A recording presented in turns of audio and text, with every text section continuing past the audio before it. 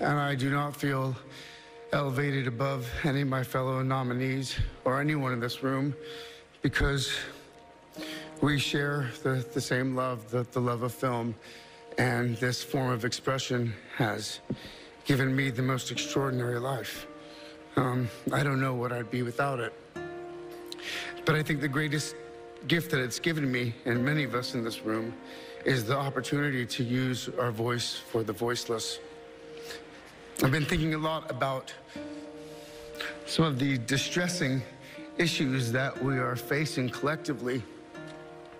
And I think at times we feel, or we're made to feel, that we champion different causes. But for me, I see commonality. I think whether we're talking about gender inequality or racism or queer rights or indigenous rights or animal rights, we're talking about the fight against injustice. We're talking about the fight against the belief that one nation, one people, one race, one gender, or one species has the right to dominate, control, and use and exploit another with impunity.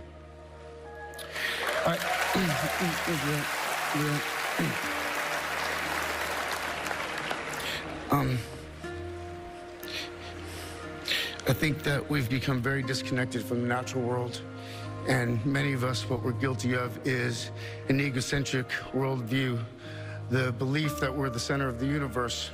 We go into the natural world and we plunder it for its resources. We feel entitled to artificially inseminate a cow, and when she gives birth, we steal her baby, even though her cries of anguish are unmistakable.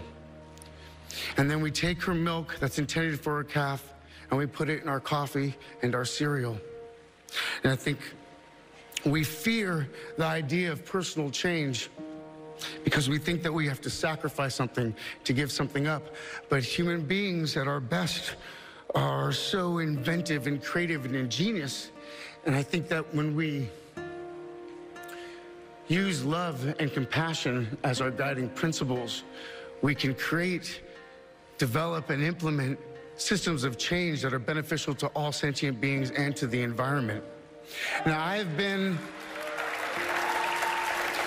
a scoundrel in my life. I've been selfish. I've been cruel at times, hard to work with, and ungrateful. But so many of you in this room have given me a second chance. And I think that's when we're at our best. When we support each other, not when we cancel each other out for past mistakes, but when we help each other to grow, when we educate each other, when we guide each other towards redemption. That is the best of humanity.